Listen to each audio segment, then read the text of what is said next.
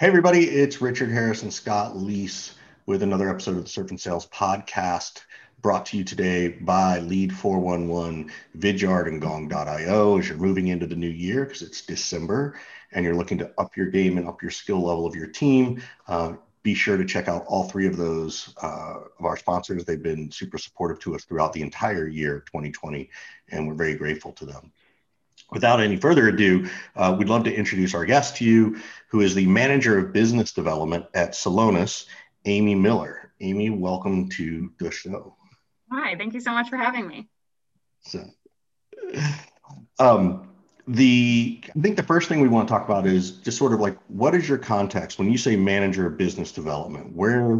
And this is for the context of for people to understand where your thoughts are coming from, and then also explain what Celonis is again, so they have context for where your brain power comes from as we have this conversation today. Yeah, absolutely. So in terms of managing business development, I oversee 14 BDRs or SDRs, however you want to call them. And basically the goal is to drive pipeline for account executives in our team. So I'll give you a little bit of information about Celonis and what it is, just so everyone has a little bit of context on what we actually do and what we're selling. So it's a technology that really improves the way that companies' business processes are executed.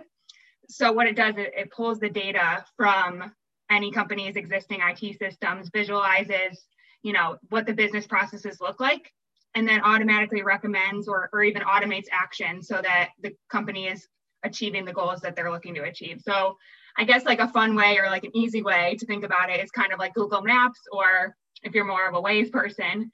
So it's like thinking about what the goal is, what your destination is, and then identifying, the issues, the things that are coming up that might allow you to not get there as quickly as possible, like traffic jams or accidents. This is the part of the show where Richard puts himself on mute. Early. 98% of the show.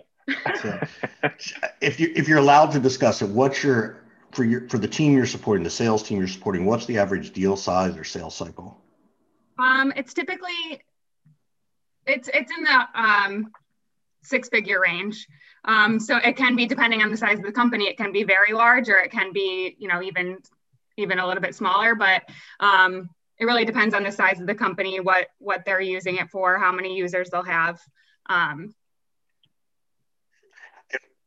And so as you think about that, what is it like for a BDR SDR? Like, larger deals from what I've seen, for BDRs and SDRs, they may have to pursue the prospect for 2 or 3 months, even after the first meeting. Like, how do you guys set that up, I guess, is the question. And how do you guys perceive that at an enterprise level? Because this is a true enterprise sale. I'm assuming it's a 9 to 12 month sales cycle as well. Yeah, it can take some time. We've had sales cycles that take that long, especially in the larger organizations. They can be as short as, a couple months, depending on the size of the company and, if it's maybe outbound or inbound. But to your point, I think it does take a lot of persistence and a lot of focus to be able to break into these large accounts. So I think it really comes down to, especially on our strategic accounts and our very large accounts, is identifying, why are we talking to this person? Why specifically are we reaching out to them? Because at the end of the day, it's about what they care about and how we can help. So what challenges are they having? What pains do they see in their business processes?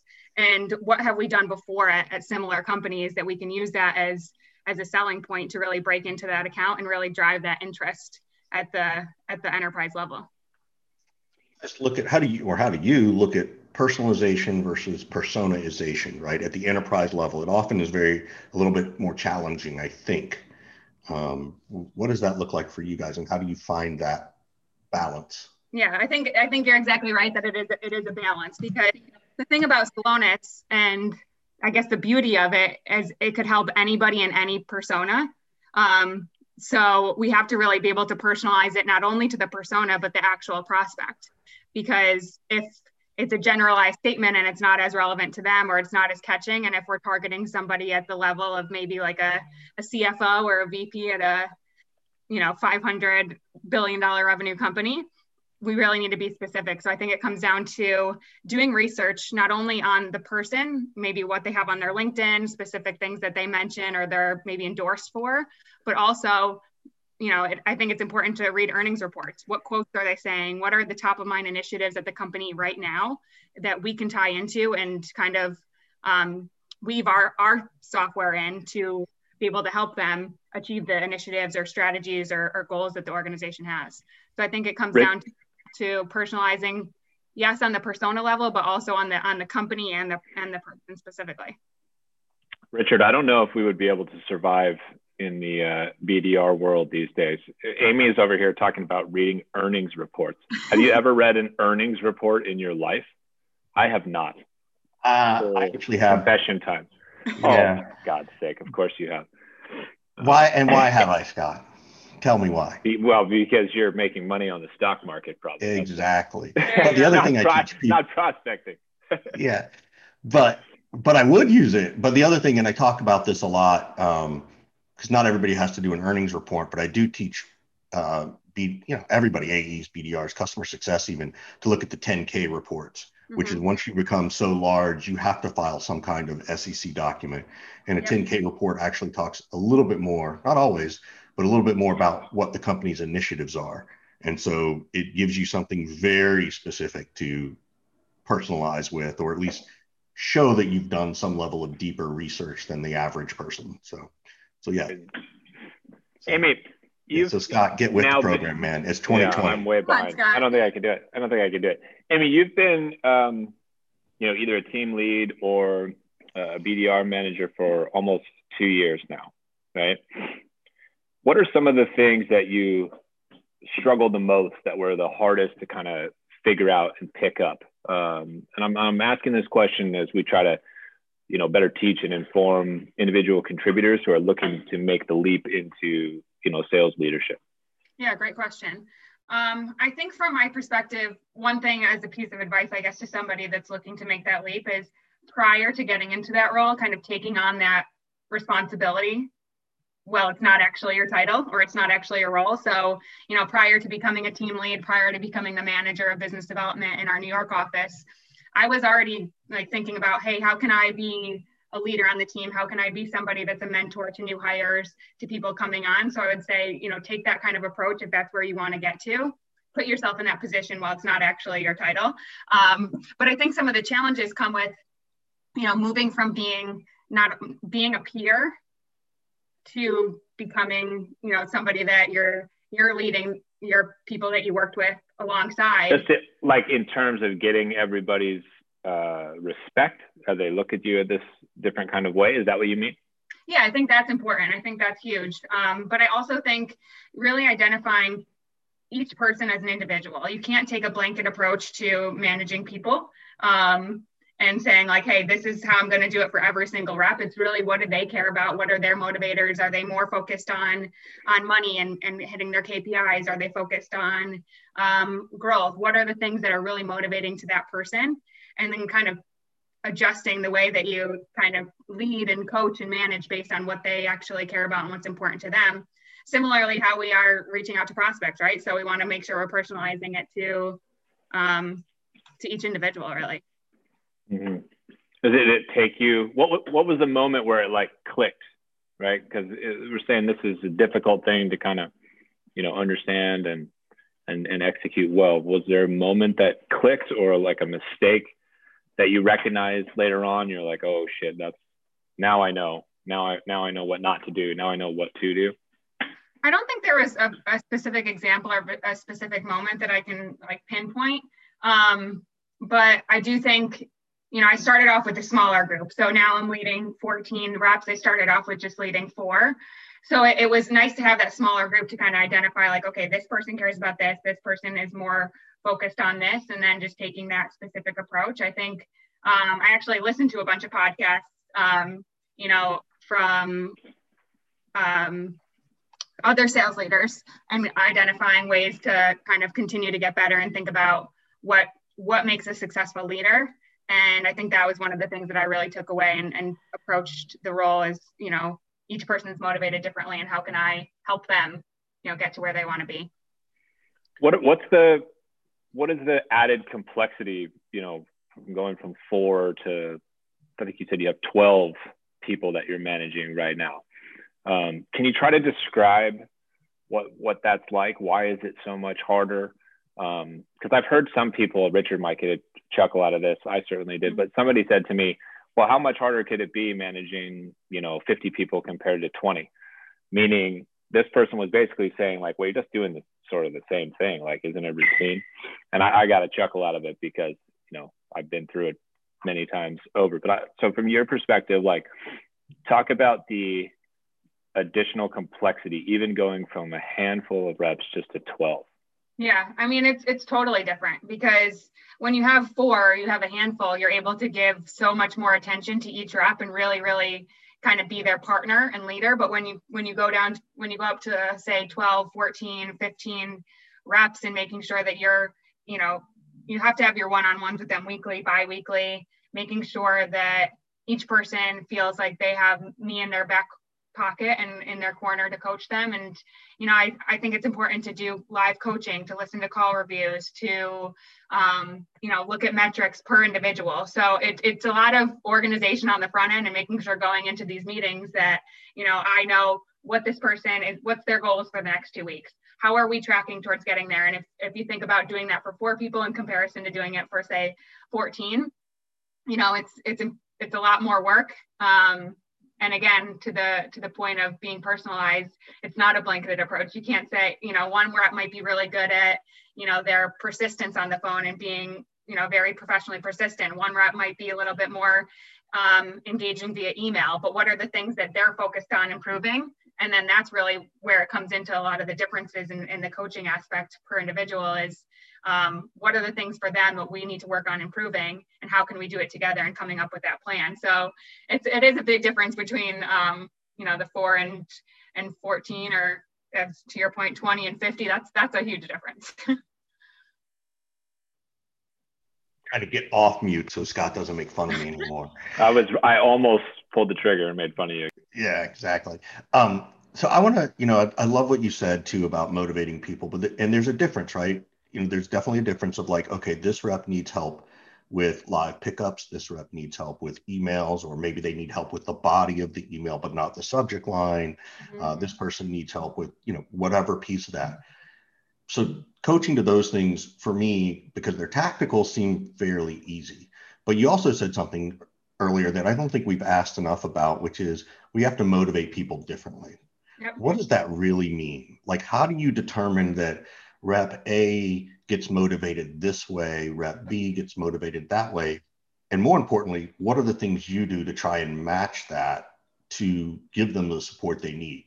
Yeah, great question. I think it comes down to one, building that trust and relationship with each rep where you're able to kind of just ask them, what motivates you? What are the things that you care about here? Because what are they telling you? Like, what are their motivations? Is it always financial? Is it always like, what are those specific things? Yeah, it can come down to like, hey, I'm just really focused. Like one of my motivations is achieving. Like I'm an achiever. That's something that motivates me is if I have this goal, I need to achieve it or overachieve it. That's something that's motivating to some of the reps. Some of them it is money. And I have one rep specifically who is her goal every month is to hit 200% of her goal because she wants to build up her savings account. Like that's one of her main motivators is, you know, hitting that number so that she's able to, you know, build her savings account. Other people, I think they're motivated from recognition and hearing like, hey, you know, you're doing a great job, or maybe giving that acknowledgement to my boss, or, you know, maybe someone else that's a leader on the team. So they have that brand, you know, personal brand is super important. So I think it comes down to a lot of different things. So I think tailoring that and making sure that I recognize that in each employee, what are the things that they're motivated for? And then how do I come up with a plan and how do I work with the rep together to, you know, work towards the things that they're motivated by? So let's take each of those, right? So someone's motivated by hitting 200%, right? And she's got a financial goal because she wants to, you know, reach certain levels. How do you motivate that person? And, you know, specifically, and I don't mean that particular human, yeah, but in that personality. What kind of things do you do or say to that person versus the things you might do or say to the one who's looking for the recognition? Yeah. So I think if the goal is hitting that 200%, what are the things that we need to do to get you there? So if you're taking the approach of volume, like, hey, maybe typically let's look at your pitch to meeting. Let's look at your dial to demo. Like, how many calls does it take you to actually book a meeting? What's the activity that you need to put in to get yourself to the goal that you want to get? So I think being very metric driven and looking at that person's, history of, what's their pitch to meeting ratio? What's their call to pitch ratio? What does this look like for you? And what do we need to do to get you there based on, the activities you've done in the past? And then kind of just keeping them honest and keeping them in it with you. So I think at the end of a one-on-one saying like, all right, from your perspective, what do we need to do to get there? And then holding them accountable. They say, oh, I need to make 70 phone calls at minimum every single day. Having them give me that commitment to the 70, then I can hold them to that. Hey, we talked about this. You wanted to make 70 calls a day. Let's make sure that we're getting there because that's what's going to get you to your 200%. I think somebody who's motivated by recognition and acknowledgement I think it comes down to making sure that, you're getting to what you need to get to in terms of your goals for the role. So what are you doing well? What are some of the things that are working? Who do you care about impressing? And what are the things, if you're not there yet in terms of your ability to, get to where you need to be, what can we work on? Do you want to take a course on X, Y, and Z so that you become better at the thing that you're focused on? And then we could say, hey, look at this rep did this. This is what they were trying to achieve, and giving them that acknowledgement, whether it's publicly in a phone call in a group setting, or if it's just specifically from me. I think it's a kind of a combination of those types of things. I want to dig in a little bit because you were talking so much about these different KPIs and metrics and how important they are. I'm curious how you feel about so many other sales leaders talking about how metrics and KPIs, if you're monitoring these things from an SDR org, like you're doing it wrong.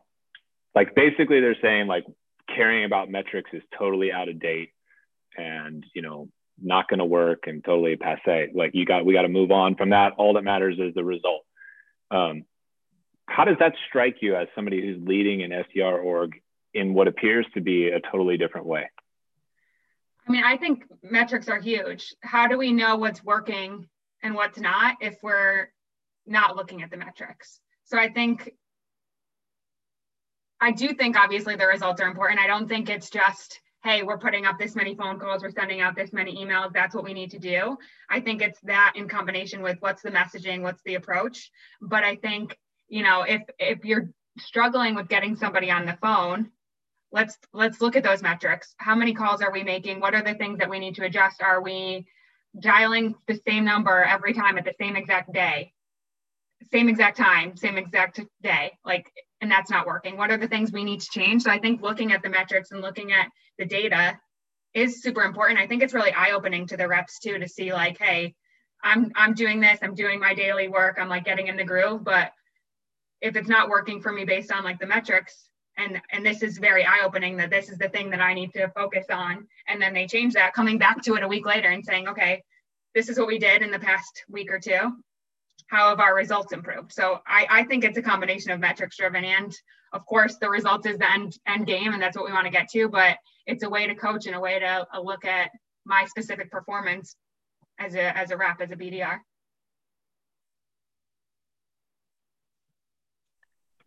Working on my unmute skills.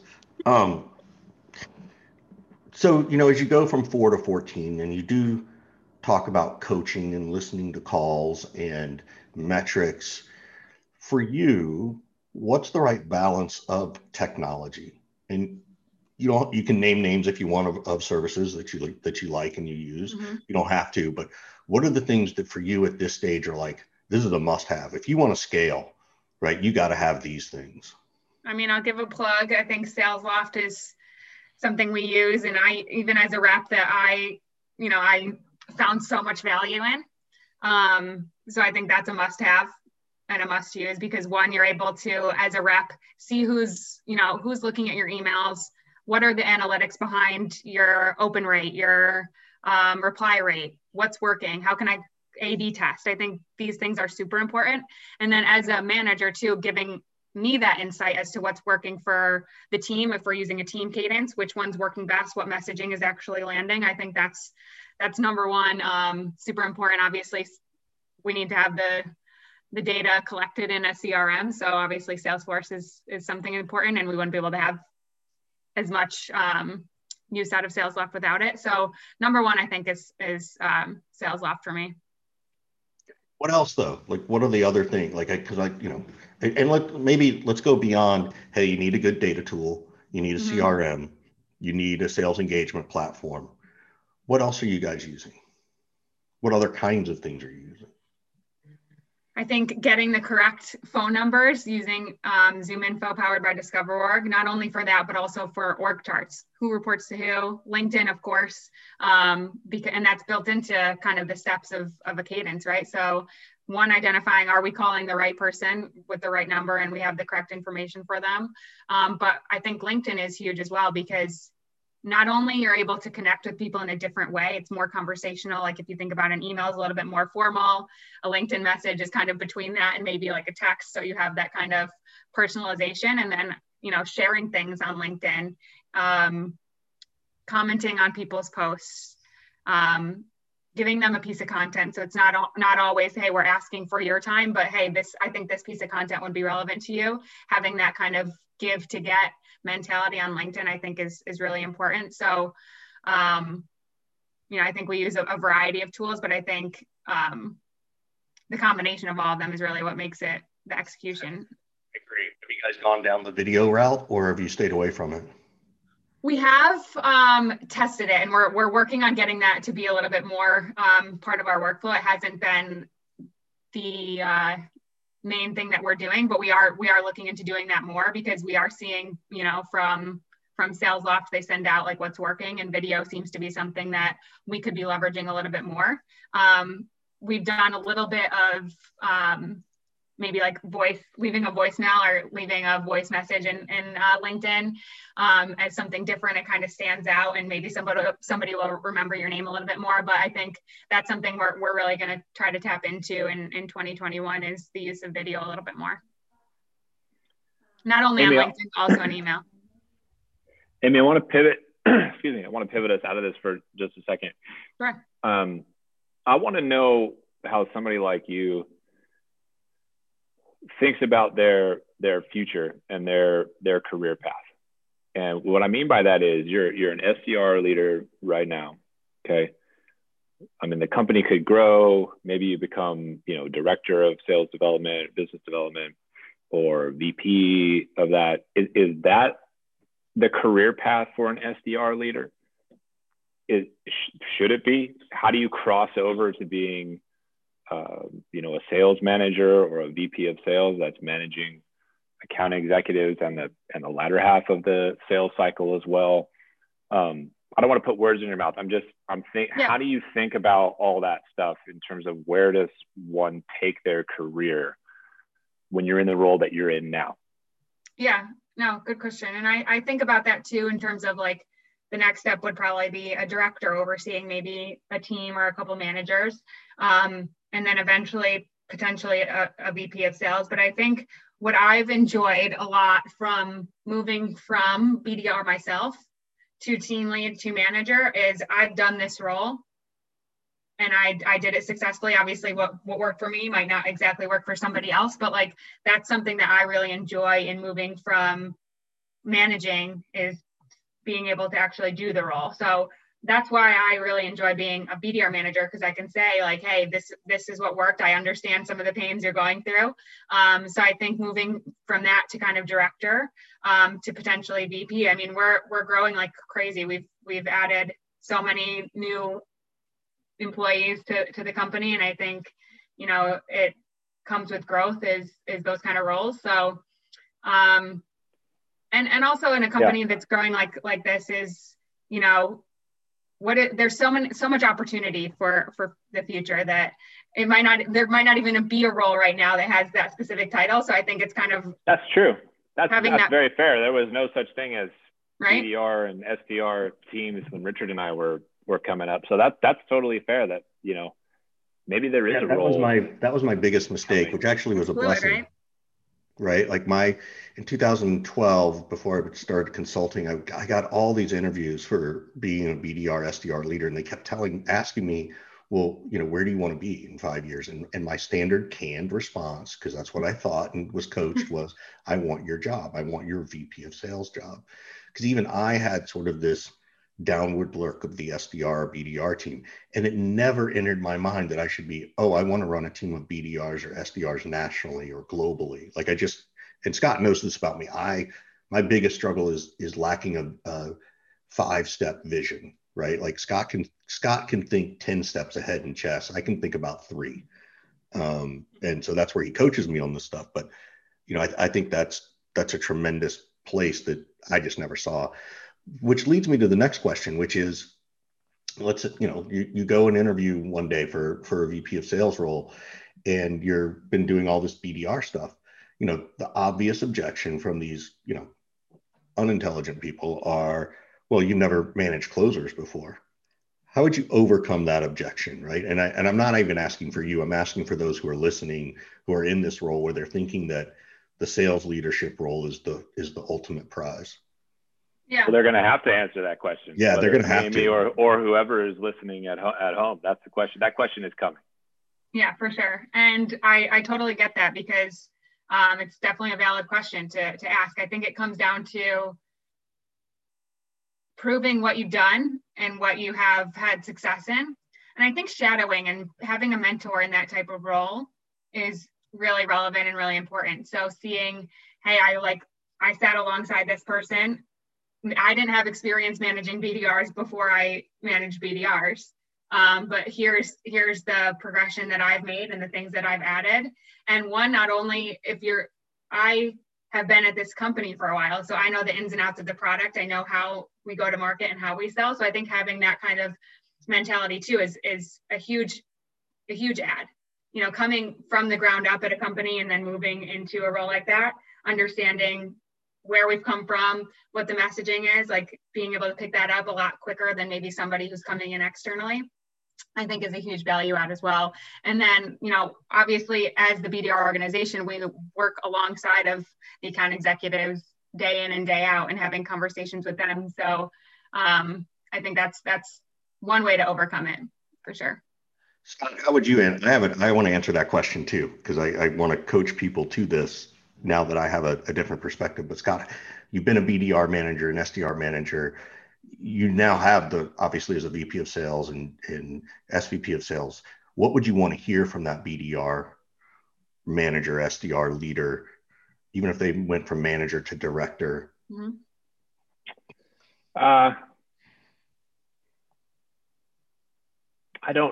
My honest initial response is I don't know, because I'm not sure that I'm able to get over my bias right now of whether or not somebody who's not led a team of people closing deals is the right person to run an entire sales organization. So I didn't know that was your answer, but so here's how I think I would respond. And granted, it's easy for me because I'm a little more cocky about this stuff, but I would be able to, you know, depending on that leader, I would be able to say a couple of things. One, to Amy's point, look, you're really going to throw away my 2 years of Celonis knowledge for someone who doesn't know anything about it because of that. Number one, I teach my team to close every day. We have to close the hardest part, which is actually the first appointment. You get to close the easy part because now they're interested. So I'm closing the hardest part. The second thing I would be saying is I've also coached this many people to achieve their goals, right? I know how to motivate these people. So for me, I'm like, I can do all the things that lead up to the end result you want, right? And, you know, so to me, I want to try and call out Scott's biased bullshit on that. I did say this once to a boss, and particularly if they hired me, I said to him, I closed you. You're supposed to be the toughest person to close in this organization on anything, and I closed you to hire me. And the stunned look on his face was like, okay, so I at least made him think about it. So those are the things I would say. But again, I come from a slightly cockier point of view on some of those. Richard, I think that is the only satisfactory answer that I would be looking for. I don't know that I would want to hear it in as cocky a delivery, but I think there's a way to say that, which is just like, you're betting on me, basically. Yeah. Just because I've never done something doesn't mean I can't do it. Right. I was never an SDR manager when you made me an SDR manager. Now I've been one. I've been really good at it. I was never even a salesperson before you hired me. I figured that out, right? And what I think that I would be looking for is somebody who basically has the aura about them of, I bet on me. I'd bet on me over anybody else, And I've said this before, like you're oftentimes you're looking for somebody who has done rather than somebody who can do. And that's the wrong approach. So, I have this bias, I can feel it, but I also know that it is bullshit on some level. There's no reason somebody couldn't do it, because if you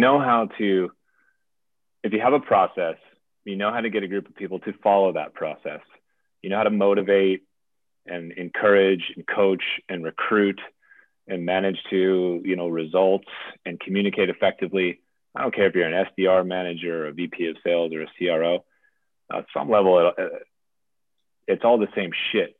That fabric that ties all those roles together is all the same. So I think, Amy could respond in such a way that would convince me. But everybody who's listening, like, you better practice and rehearse the response to that interview question, because it's definitely coming. Totally agree. All right, Amy, I want to pull us way out of all this sales stuff. I want to know a little bit more about Amy. So, Okay. were you the competitive kid who played a lot of sports? How did you choose a sales career? Where did it all come from for you? You nailed it with the sports thing. I played sports my entire life. I'm super competitive. So this sales role kind of lined up exactly to my motivators. What's motivating to me is being the top, being the achiever, getting to the goals that I have. And I think in a sales role that translates immensely. I played basketball, I played softball, I played tennis, and when I'm thinking about basketball, I played on the team, and when I was in first grade, I played with the third graders. So my goal always was achieving and being super competitive. In addition to that, I think obviously being in the sales realm, money is a motivating thing for me. I actually, prior to joining Celonis, I was doing advertising sales for about 3.5 years. So, having that kind of mentality through my whole career. Did you want to be, like, you got out of college, you've got an MBA, and I don't know if you stayed in college and nobody, wait a second. Nobody goes to college to get an MBA to be a salesperson. That's my question. Where did you choose sales, or did sales choose you? Sales chose me, I think, to a point. So, went to college, had my marketing degree. Year 4, had some time in my schedule, so decided to take some MBA courses because I had the time. And then I, at that point, wasn't exactly sure what I wanted to do. Did I want to do marketing? Did I want to do sales? Did I want to do advertising? So I took a grad assistantship, which paid for my MBA. So that seemed to me like a no-brainer. And moved back home a year after college in with my parents in upstate New York. And then a year after that, I just found myself continually visiting New York City. I had a bunch of friends here, always found myself on the weekends coming, to the big city, seeing what was here. So I moved to New York with no job and worked at a gym for maybe 3 months while I was looking for roles. Stumbled upon a job doing advertising sales. Found out, hey, I'm actually pretty good at this, and I am super competitive. And we had that leaderboard, and I see Scott wrote Niagara is greater than St. Bonnie's, and we can do a whole podcast on that if you'd like. But I think getting into my first sales job was I saw my name on that board, the board every day of who are the leaders. And I started off, I was brand new at the bottom, and I just was so competitive that I'd see somebody I started with. And if they were getting above me, my goal was to get above them. And how can I get in front of the people who have been here longer than me? So it kind of, as soon as that kind of clicked, I'm like, okay, this makes a lot of sense for me to be in a role like this. What motivated you to choose to look at sales roles? Like you said, you got a degree in marketing, right? Money. In money. Okay. Got it. So that was New York is expensive. You know what's refreshing about this conversation, Richard and Amy, it's like almost taboo now to talk about how competitive you are or were, and that money was the driving factor. And I'm a bit sick of it, to be honest with you. I'm a bit sick of reading and hearing everybody just say, oh, I just like helping people and solving problems. Okay, sure you do. Sure, that's the only reason. Okay, yeah, you're not competitive at all. You don't want to be number one on the leaderboard. You don't want to make, $250,000 or more. Okay, pal, sure. So it is refreshing for me to have this conversation with Amy, and Amy's like, listen, I was super competitive my whole life. It never stopped. I got on the leaderboard. I like making money. New York is obviously the most expensive place in the country, if not the world. So that makes sense. So good for you. Amy. Yeah, I moved here with no job. I needed to make it up pretty quickly as soon as I could. So that's great. So we have to kind of move towards wrapping up here a little bit, but I wanted to thank Vidyard and Gong and Lead 411, of course, for sponsoring the show and being so good to us this year. We like to end every show, Amy, though, with an offer of like, how can we help you? Do you have any questions for us? Is there anything we can do for you? Is there something that you're working on, some side project or some organization that you're affiliated with that you want to give a shout out to? So this is like your time to kind of flip the table, switch the table on us a little bit. Yeah. I think for me personally, like I got into this role at Celonis coming from BDR to SDR or to BDR manager, and just having a network of people to bounce ideas off of has been awesome. So I was talking to Richard a couple weeks ago and I was saying like, hey, I'm new to this world. I've been a BDR manager only since April. So just having kind of that network and people to bounce ideas off of and learn from and grow with is something I'm really passionate about. So I appreciate, you guys taking the time to chat with me, and I just would love to keep communication open. Anybody else that's listening that's in a role like this would love to connect further. I think that would be a big ask for me, is just building a network of people with like-minded. This is then where you get some unsolicited advice / criticism, because I hear you say that out of the left side of your mouth, but out of the right side, like I'm looking at your LinkedIn profile and you have like 1,300 connections. So I'm like, what are you doing, Amy? Like the network is out there waiting for you. There's people, like us, smarter than us, people who are in peer groups of yours that would probably love to connect with you, that you can network with and learn from. For sure. So one of the things that, I would be coaching you on if I was your boss is you are squandering your talent and ability and squashing your voice by not allowing anybody to hear it. So having such a small network does you no justice whatsoever. As you grow in your career, one of the things that you're going to have to be able to get really, really good at is recruiting. The bigger net that you can cast immediately just amongst people that you're connected to, that will help you recruit faster, and it will save you a truckload of money as well. And then people want to know who they're working for. So, you've got to do, more things like this, let people hear you speak, get your thoughts and words out there, put content out on paper or in video, all this kind of thing. But you need to put yourself out there a little more. There is no reason on earth that somebody coming up through the ranks right now like you is stuck at 1,349, connections on LinkedIn. That's got to be like your 2021 goal. My New Year's resolution. That's right. That you got to get. I would tell you that I would be disappointed if you couldn't crack 10,000 by the end of next year. That's like 10xing the size of your network, basically. And I think that that's entirely possible. That would be my push of you, my challenge to you. No, I appreciate that. Richard, do you want to add anything? Accepted. Richard, you want to add anything? Yeah, I would also say, just elaborating on Scott's part about content, you have so much knowledge, right? Like you could take everything we talked about today and create your own verbal posts about all these different topics. And that's the stuff people want to hear, right? The part about going from 4 to 14, right? To go from, here's the tactical, to go from how to manage different personality types, different types of motivators, right? Like that's the beauty. Like you have all this institutional knowledge that there are always people above you who don't know, right? I can assure you there's VPs and SVPs of sales who have no clue about what you do, and you can educate them. And likewise, there are people behind you who could also learn from this. And there's also peers who'd like to hear this. So I would tell you to think about all these different topics and kind of go, oh, I could write a blurb about that and share it on LinkedIn, right? Regardless of how many people are in your network at the moment, but start to build that awareness of who Amy is based on the knowledge Amy has. And that's going to help your career as well. So, and it's going to help internally at Celonis.